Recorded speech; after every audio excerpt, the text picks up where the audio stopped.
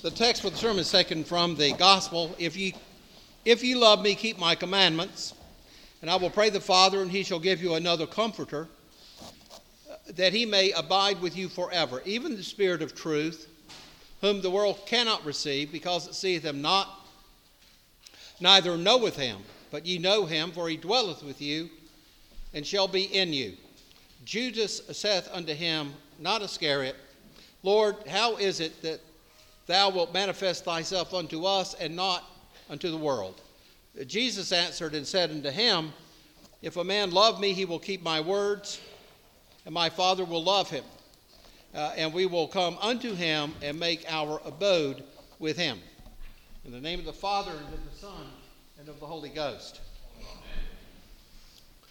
The place that our Lord's been talking about in John 14, that whole chapter, that place, that state of being that he says he's about to enter into, is the abode of the Blessed Trinity, the paradise of God, the heavenly Jerusalem.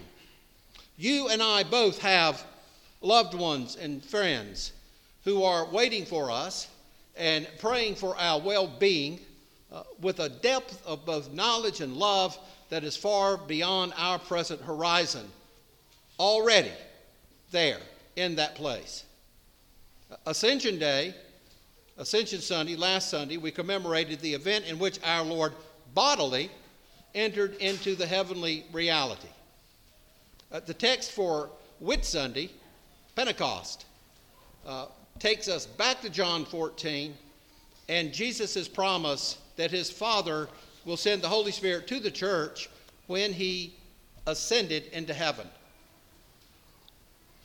The Holy Spirit is the third person of the Blessed Trinity, not a power, not a force, but a person, the third person of the Trinity, God of God. Just as the proper preface for Trinity Sunday says, For that which we believe of thy glory, O Father, the same we believe of the Son and of the Holy Ghost, without any difference of any quality. Well, first of all, we need to speak of the Son before we can speak of the Holy Spirit. And of course, you cannot have a Son without a Father. You cannot have a father without a son. And I mean, that's exactly what the title means. An offspring, and in this case, a son. So there never was a time when God was not Father. And which means that there never was a time when the Son was not. Are y'all with me? Okay, it's past 9 o'clock. Okay, give a little extra to those guys. Another cup of coffee. I've had 3 now. So this is what you already know, that there was never a time when God didn't exist, and God has always been Father, which means there's always been the Son. The Son came from the Father with a mission, and that mission was fulfilled in his incarnation and the work that the Son did in place and time. His mission involved the creation of something that wasn't here before he came. He left something behind. And that which he left behind is a state of being that we call the one holy Catholic Apostolic Church. The people of God, the body of Christ, the bride of Christ, the temple of the Holy Ghost.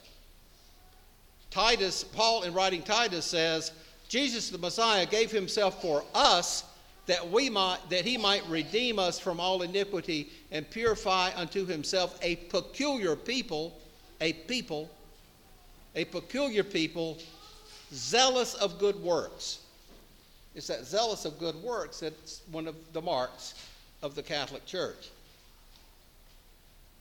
The giving of himself refers to the mission of the Son, which began with his incarnation and included his miracles, his healing, his teaching, casting out demons, all of those things that we read about, including his intentional and offering up of himself and his life upon the cross for our sins, his resurrection of the dead, his ascension into heaven, the sending of the Holy Ghost, and his promise to return to receive us to himself. That's the gospel. That's the mission of the Son. Are you with me? That's what the Father sent the Son to complete, and those are the things that he has completed and that are still in process and running on to fruition as time goes by. The giving of, and so the Son of the Father, we know is the Logos, the Word of the Father made flesh. And it is, you can be sure that when the Father sends the Word, His Son, into the world with a mission, He sends the Holy Spirit as well. And what I want you to see is that the Son and the Holy Spirit share a mission. The one I just rehearsed to you in a nutshell, the Holy Spirit and the Son share in that very same mission. It is the Son of God, Jesus of Nazareth, that the disciples saw and heard and felt and touched with their own hands, the ones that He touched, and that they saw, and as John says in his epistle, handled the Son of God, the very carnal flesh of God Himself. And it was and still is the Holy Spirit who executes, effects, actually brings about the work of Christ in us and in the world. So Christ is the one who does the work. The Holy Spirit is the one who effects those actual deeds. So, for example, just as the Holy Spirit hovered over the Blessed Virgin Mary, and when she said, "Let it be unto me according to thy word," the Holy Spirit came upon her, hovered over her, and brought about and effected the virginal conception of Jesus. It was the Holy Spirit who lighted upon the beautiful brow of our Lord when He was baptized. And the Father said, "This is my Son in whom I am well pleased."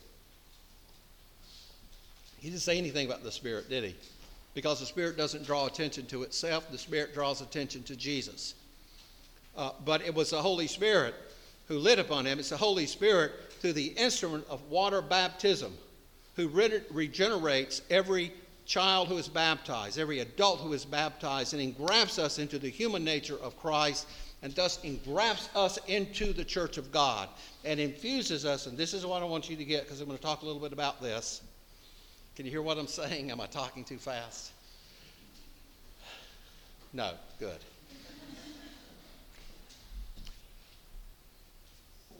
At your baptism, you were regenerated and you were infused with heavenly virtues, theological virtues, the virtues of faith, hope, and love. And I want to talk about that in just a few minutes. So the Holy Spirit effects those things. Well, how does He do it? I suggest to you think of the work of the Holy Spirit in terms of inspiration. Theopneus is the word that's used in the New Testament, and it means to breathe into. It's not to breathe into oneself, it's to breathe into something else. It's the exhaling of breath into something else. So in that sense, we can think of the Holy Spirit as the breath of God, but that's an analogy because the Holy Spirit is a person, third person of the Trinity. But to see His work, you can recall Genesis chapter 2, when the Lord God formed man out of the dust of the ground. Then He bent down and breathed into his nostrils the breath of life, and man became a living soul. He did not do that in the case of other beings. Right? He didn't do that. He didn't do that in the case of angels. When He created them, He didn't breathe into the angel, the pure spiritual thought being without any flesh. He didn't breathe into them the breath of life. They're different beings from us. He didn't breathe into any other animal the breath of life, so that man became a living soul. Okay, something else I want you to keep in mind is that not only did Jesus have a mission that He completed, but our first parent and his spouse at creation had a God-given mission that was appropriate to the image of God, and that mission was the care of creation in such a way as to bring all of creation to full blossom. That was Adam and Eve's job. That is the job of man. And that's still our mission. to bring all of creation to blossom. It's a way of life. It's a virtuous life. And it's a life that is made up of virtues that are both natural and supernatural. And so I need to say a word about virtues. What's a virtue? A virtue is simply this. A virtue is a good habit. That's all a virtue is. A virtue is a good habit. We can clump a lot of different good habits together, and we'll call those virtues prudence. There are a lot of ways prudence can be worked out, but it's habitual. Good things that you do that become habitual are habits. Virtues, habits, well, they save time, don't they? For one thing. I mean, you don't have to go through it over and over again. And think about it. You've got a good habit. On the other hand, if you've got a bad habit, you have a vice. If that doesn't save time, that complicates things, and that disorders things more and more, so it's going to take more time to come back and straighten all of that out. Good habits are virtues that save time and affect a character. Okay? That's what I want you to understand, is that the acting out of virtue and these good habits affect and make a character. So a good habit, okay, listen to this. Good habits are habits of the intellect and the will. The intellect, that is, I have a conviction about justice. There's true justice, and I want justice. That's an intellectual conviction. The will that's affected is I want to do justice, and I want to see justice done. That's a virtue. So a virtue is a habit of the intellect and the will. They are convictions that are well-grounded dispositions that enable us to order our passions and to practice self-mastery. Okay. Order our passions and to practice self-mastery. One of the problems with the fall is that our passions have become unleashed upon us and upon the rest of the world, and they're disordered. Good virtues, good habits help us order our passions, to control, to appreciate our passions, and not let them run amok. Self-mastery enables us to care for creation and to bring it to full blossom. Okay, that's important to remember. The way we fulfill our mission that God has given us, which is to bring creation to full bloom, is to control our passions. But we don't, because of the wounds of the fall. And so waiting for full bloom, we don't wait. I want what I want when I want it, so I pluck the bud before it blooms. And this is a problem with our relation to creation. I mean, all of creation, too, including those little creatures that come in, those little strangers that come into our homes, named babies. We have a relationship to them, which is to practice virtue to them and to bring them to full bloom and full blossom as well, but everything else in the world. Okay.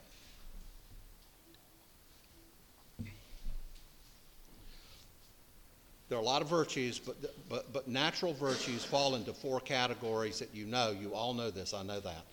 Cardinal virtues, cardinal meaning basic, substantial,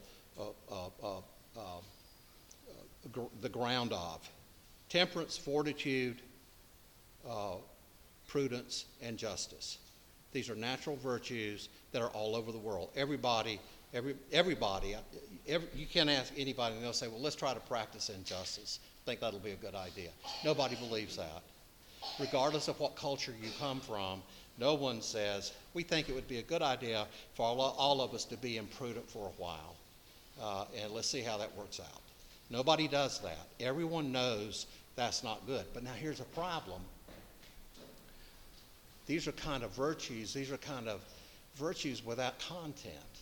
So where's the content come from? The content comes from whatever culture you're coming from. That's where the content comes from. It comes from what your family has taught you or what your culture has taught you justice is, or what fortitude is, or what it is to be cowardly about. And so those are things going to be very different and also wrong, because the cultures, not only are you and I individually wounded by the fall, but the cultures that we live in are wounded by the fall as well. And so we get skewed and disordered understandings of these virtues. So because of the wound of the fall, it's become very difficult to make any progress in our life, for cultures to make progress in cultures and to grow as virtuous people in virtuous cultures. So our interior life, our way of relating to the world and to ourselves is wounded, but it's pitifully disordered, and that means that we're headed for death. And not only that, we're going to miss the mark on what it means to bring creation to full bloom. And we'll think then that we can manipulate creation, and we can misuse creation, which we do constantly, all the time. In every way that we can imagine for our life, we misuse creation. It's part of our job to straighten that out. So if that's what happens. However, here's the good news. All that's bad news, I know. Everybody looked kind of down into the dumps. Good news, we're not left to just those virtues, because the center of our life as Christians are the heavenly virtues, or the theological virtues, and those are outright gifts from God. And every single one of you and your children baptized have been infused by those theological virtues of faith, hope, and charity. And it's those virtues that will give content to the other virtues I'm talking about. Are you guys confused? Nobody? Okay, don't say, yeah, okay, you're boring me to death. Okay. The heavenly virtues are not acquired by human effort like the others. We do not acquire them through Christian education. They are, like our very existence, pure gifts from God. Pure gifts that you're infused with at creation. Not at creation, at baptism. That's recreation. And so it enables us to know God. Those gifts, the gifts of God, that enable us to know God through the virtue of faith. That's what faith is. Faith is not faith in me. No, it is not. You don't grow and develop faith in one another. That's not what that is. The theological virtues are virtues that we exercise toward God. It is faith in God. That's what the theological virtue of faith is.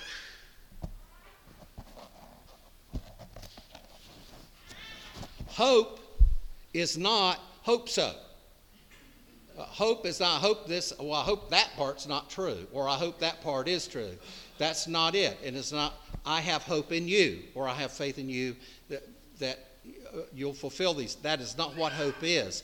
The theological virtue of hope is desire. Remember, we've talked about a little bit about desire. Okay, I'm going to tell you what desire is. Desire is for the future. You don't desire what you already have it. So you don't desire it. Your desire is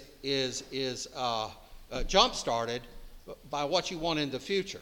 And it pulls you, it lures you into the future. For a Christian, the desire of God and God's will for all of creation is the virtue of hope. That's what hope is. It's not in you or me. It's in God and God's will, God's finality for all creation. And we know some of that already.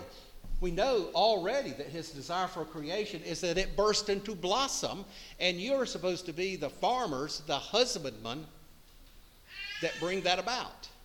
That's what you do. That's your function. That's God's will for your life and my life. So that virtue of faith is faith in God. The desire for God and the desire for God's will is the virtue of hope. And the love of God, it's not the love of one another. Yes, are we supposed to love one another? Absolutely, you know that. Yes, we agape one another. We are supposed to, we do that naturally. We love one another. That's not the theological virtue of love, though. The theological virtue of love is our love for God as God. That's what that is. And so you see, this is what I want to say. The theological virtues now give content and structure to the cardinal virtues. Because we're not just talking about some vague God here. You know, this is not the Pew Research God. The God we're talking about is the incarnate Son of God and the Blessed Trinity. Okay. So Jesus says, if you love me, you'll keep my commandments. So what I want you to see is that keeping Jesus' commandments is not a matter of keeping a new set of moral precepts or a revised set of moral precepts. It is rather, as you well know, a matter of making a life for yourself and for the people you love. That's what it means to keep my commandments, to make a way of life, a state of being in loving union with Jesus, a state of being that already exists. You're already in it by the grace of God, but now you're called on to cooperate, to recognize, and to nurture that state of being. All of this has to do with participation. All of it has to do with desire. I want you to think about desire this week and see how desire is a desire for the future. And what it is you desire is not what you already have, because you already have it. Okay.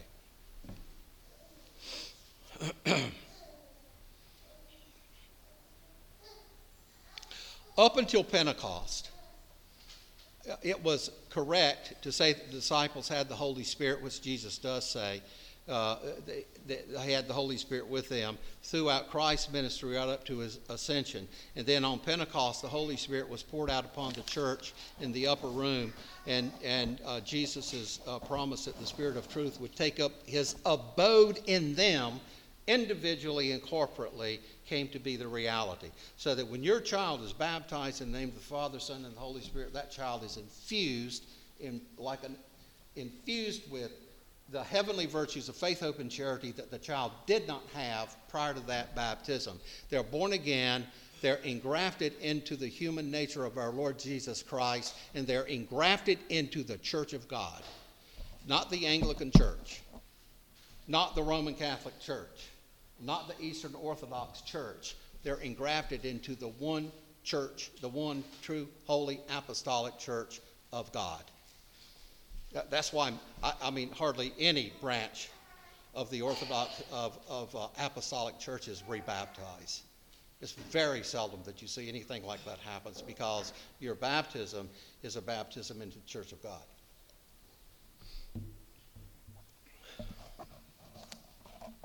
So let me end this way. Not even a paragraph. Yeah, a little bit of a paragraph. Okay. The reality of the incarnation will not be made, it's really real in our life now, but the fullness and the meaning of it and all that its import will not be realized until the second coming of our Lord Jesus Christ. But we will be realizing much of it as we go on. It will be played out, and we'll learn more and more about it, and we will incarnate it ourselves into our life. Through the heavenly virtues of faith, we believe that Jesus Christ is true God and true man of his mother, Mary, true God of God the Father, true man of the Blessed Virgin Mary. By the virtue of hope, our desires are fixed upon the will of God for our life and the life of the whole wide universe. And through the virtue of charity, the virtue of love, we love our incarnate God of flesh for his own sake, as as the most perfect of all final causes, and we do that as best we can. We'll do it frailly and not perfectly, but we will grow in that perfection, and we will grow in our love for him. That is reality. Everything else that people tells you is reality is not reality. What I just told you is reality, that our participation in the divine nature of God enables us to exercise the theological virtues and to live and to fulfill our God-given destiny of bringing all of creation to blossom. In the name of the Father, and of the Son, and of the Holy Ghost.